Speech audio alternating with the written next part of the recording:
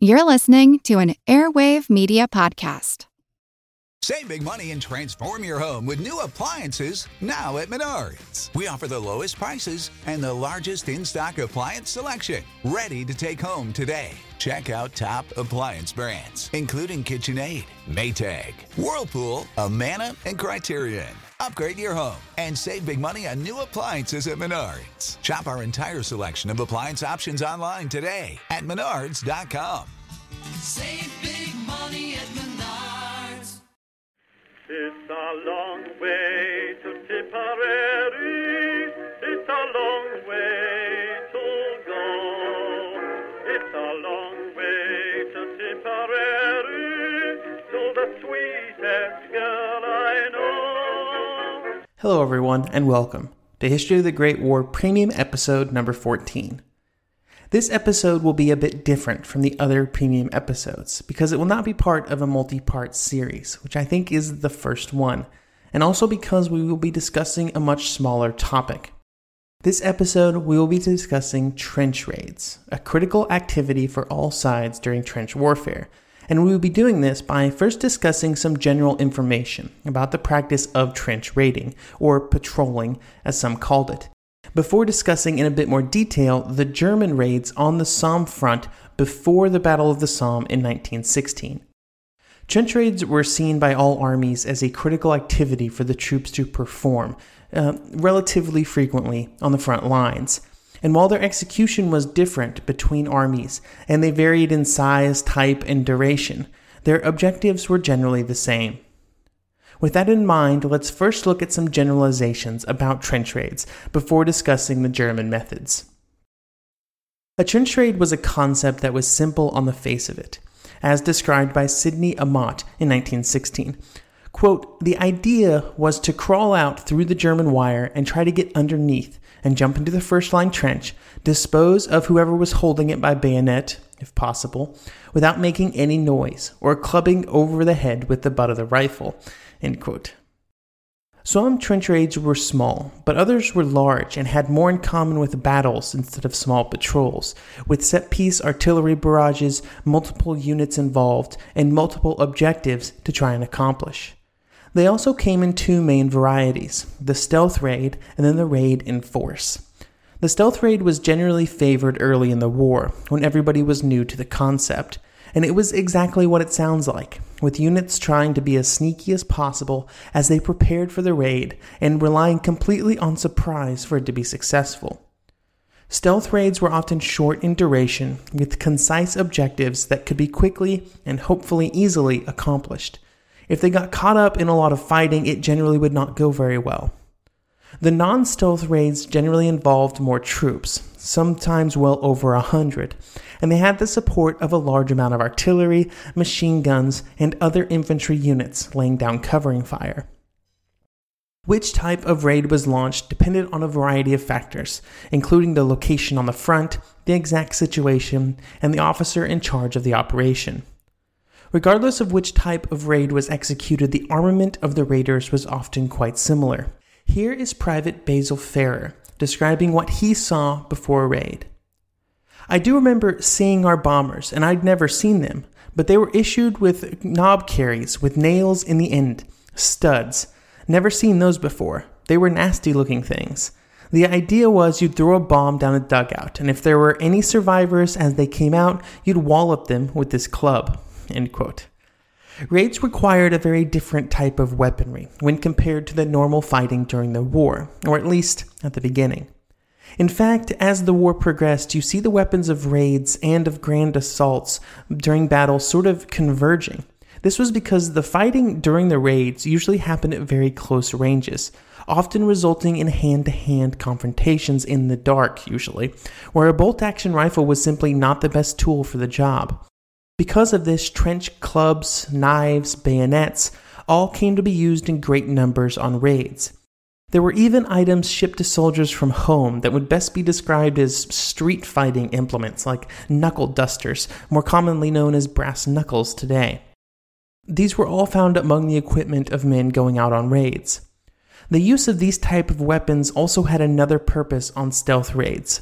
Infantrymen, after going through training and being in combat, had a tendency to use their rifles when presented with the threat.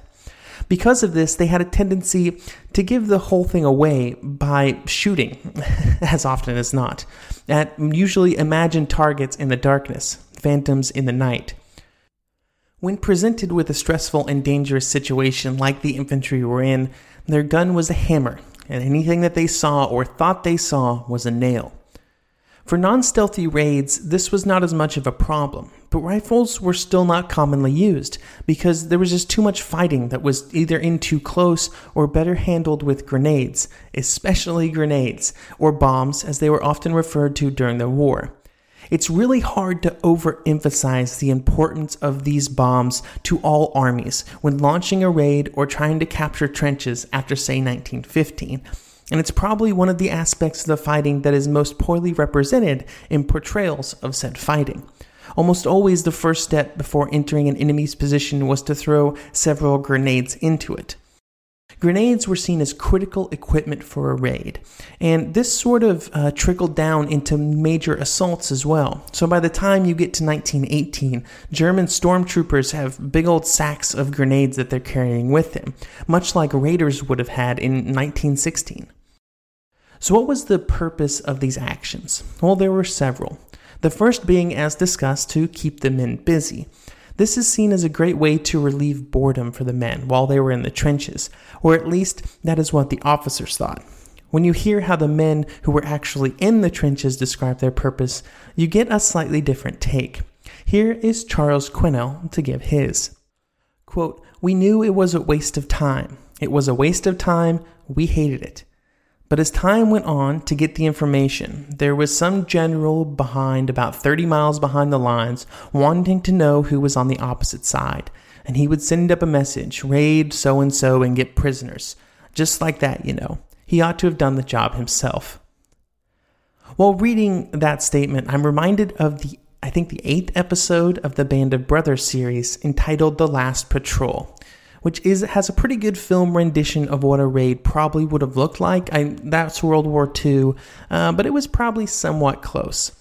And it had some good discussion about how the men reacted to these raids, especially when they believed that they did not serve a huge purpose. My guess is that men from both wars would have had similar feelings on the topic.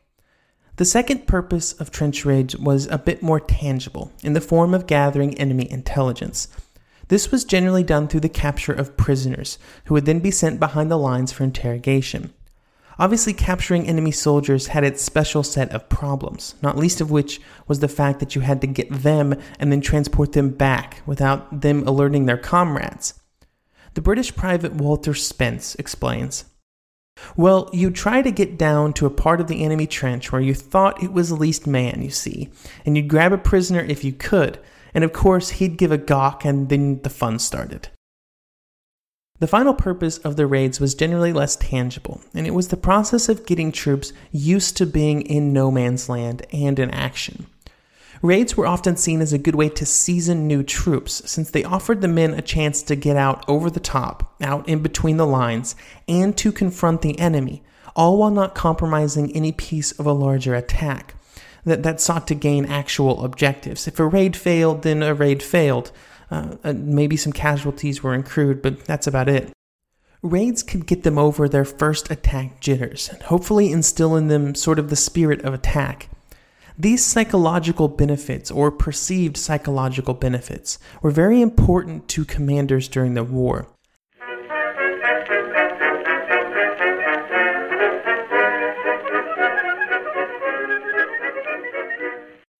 When you need mealtime inspiration, it's worth shopping Kroger, where you'll find over 30,000 mouth-watering choices that excite your inner foodie. And no matter what tasty choice you make, you'll enjoy our everyday low prices, plus extra ways to save, like digital coupons worth over $600 each week. You can also save up to $1 off per gallon at the pump with fuel points. More savings and more inspiring flavors make shopping Kroger worth it every time. Kroger, fresh for everyone. Fuel restrictions apply.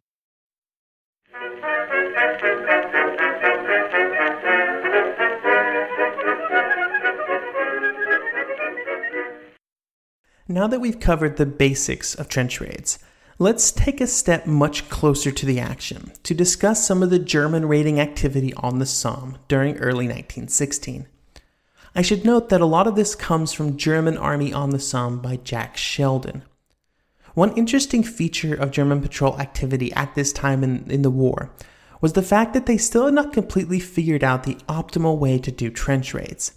Because of this, there was a good amount of writing on the subject by German officers, as they sought to capture their technique and apply them to as many raids as possible, and then sort of trickle that knowledge out to other leaders.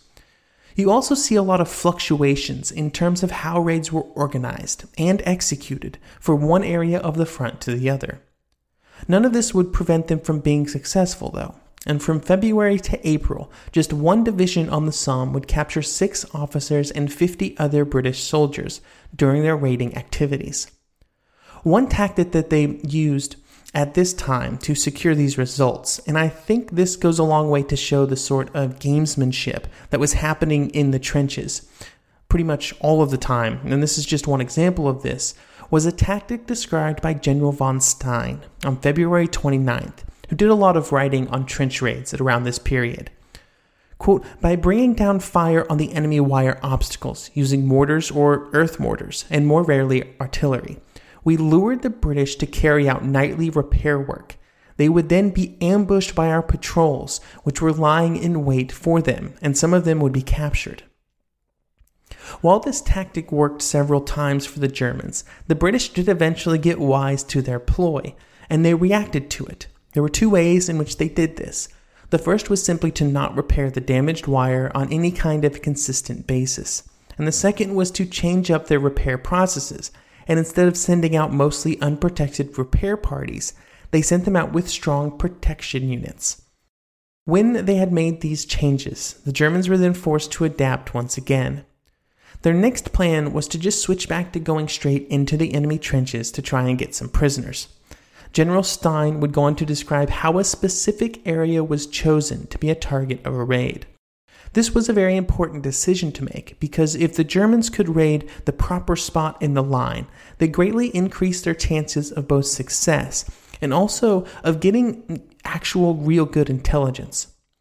Quote, selection of the break-in point, special operations such as determining the presence of gas cylinders or destroying mine entrances leave little room for maneuver in the selection of the break-in point. But in other cases, the following conditions must be fulfilled.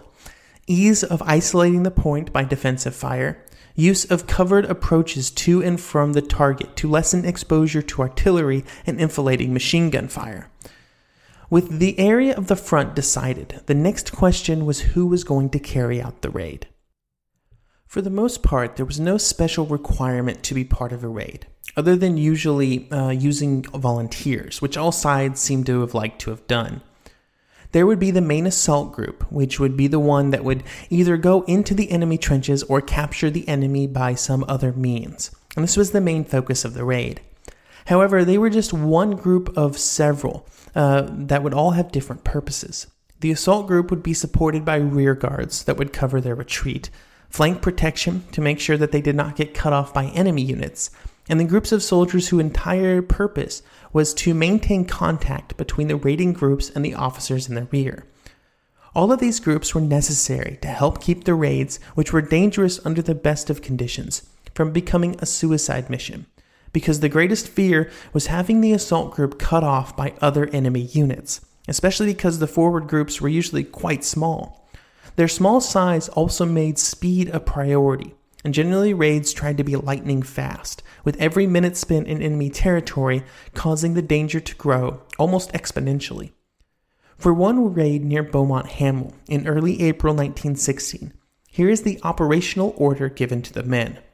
Quote, on the day of the operation, the patrol groups are to be ready to move in the dugouts of the Lindung Hollow around 8 p.m.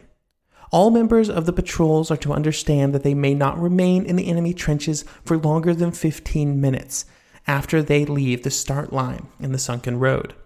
Commanders of patrols will give the signal to withdraw by means of whistle blasts. 15 minutes was not very long, especially since that timer started ticking when the raid left its start lines of the sunken road, not when it arrived at enemy positions. After the volunteers were decided and orders were sent out for what would be attacked, then there was generally some very specific requirements about what the men should dress like and what equipment they should carry with them. They had their special weapons, and then they also had to take off their helmets so that they could move in and take off their gas masks at a moment's notice.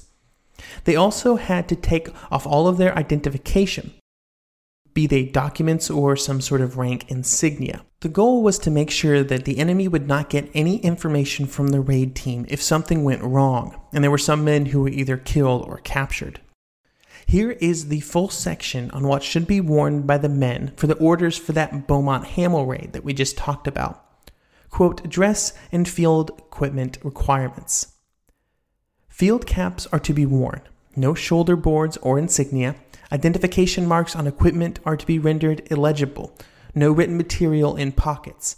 Belt hooks are to be removed from jackets. As a recognition mark, all participants are to stitch white bands to both right and left arms.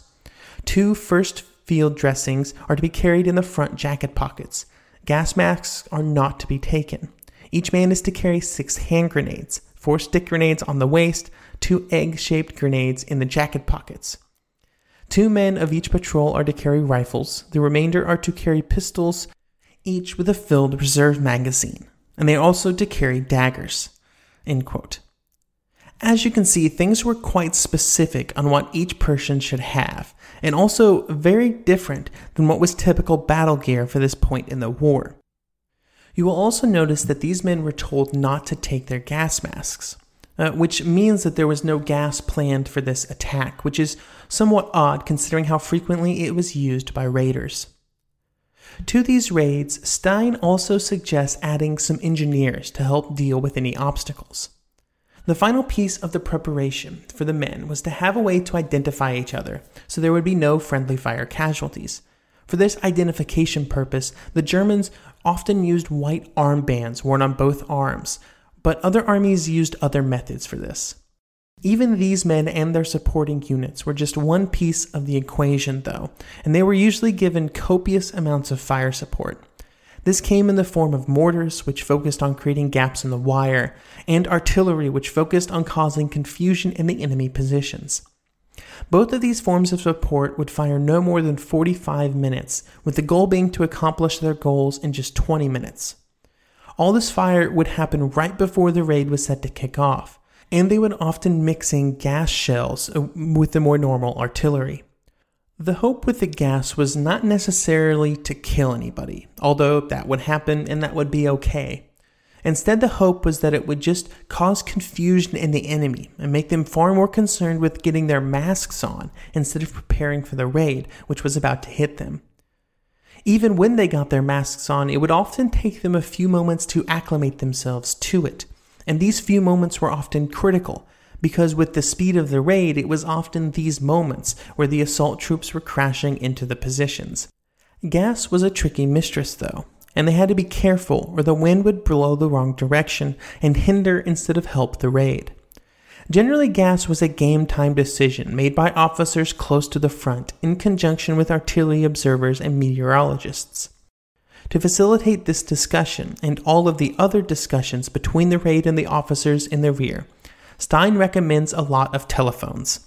Quote, telephones. The commander of the operation must be linked by telephone to the artillery commander, to the section commander, and to the frontline trenches. If the width of no man land permits assaulting troops to be pushed up near the enemy positions prior to the operation, it is recommended to run a telephone line forward and to man it with a small patrol, which can keep the commander informed immediately about unforeseen incidents. End quote. All of these things were just in preparation for the moment that the raid would begin. And when it happened, it was often fast, quick, and dirty. In just a matter of minutes after the signal to attack, generally a whistle, grenades would be thrown in, followed closely by the men designated to lead. They would shout demands for the enemy to surrender, in a language that they could understand where possible. The enemy would be given a second to respond before more grenades were thrown into the positions if they were still occupied. Then, as quickly as it started, the raid would be over. When it was time to get out, withdrawal happened on pre-planned routes, set up and communicated to everyone involved, generally with covering fire of some sort. When it was time to leave, the signal would be given, and hopefully the raiders would disappear back into the darkness. When the raid was over, I'm sure there would have been a good amount of celebrating in the trenches.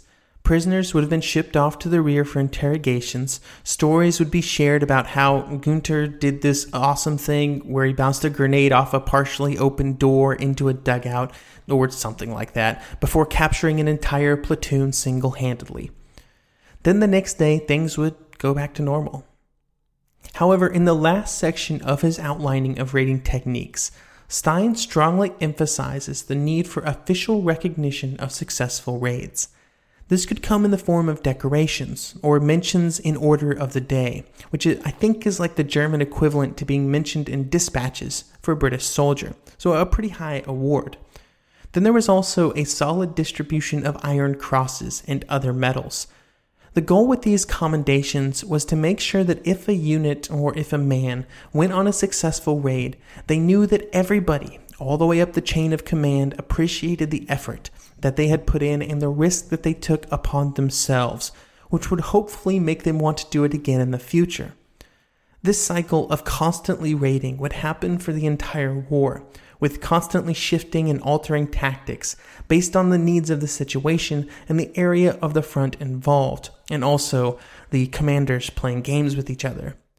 In a war filled with titanic struggles of thousands and millions of men fighting for months at a time, it was these raids that were like an infinite series of small battles, night after night, which are often forgotten, but for many men made up most of their combat during the war.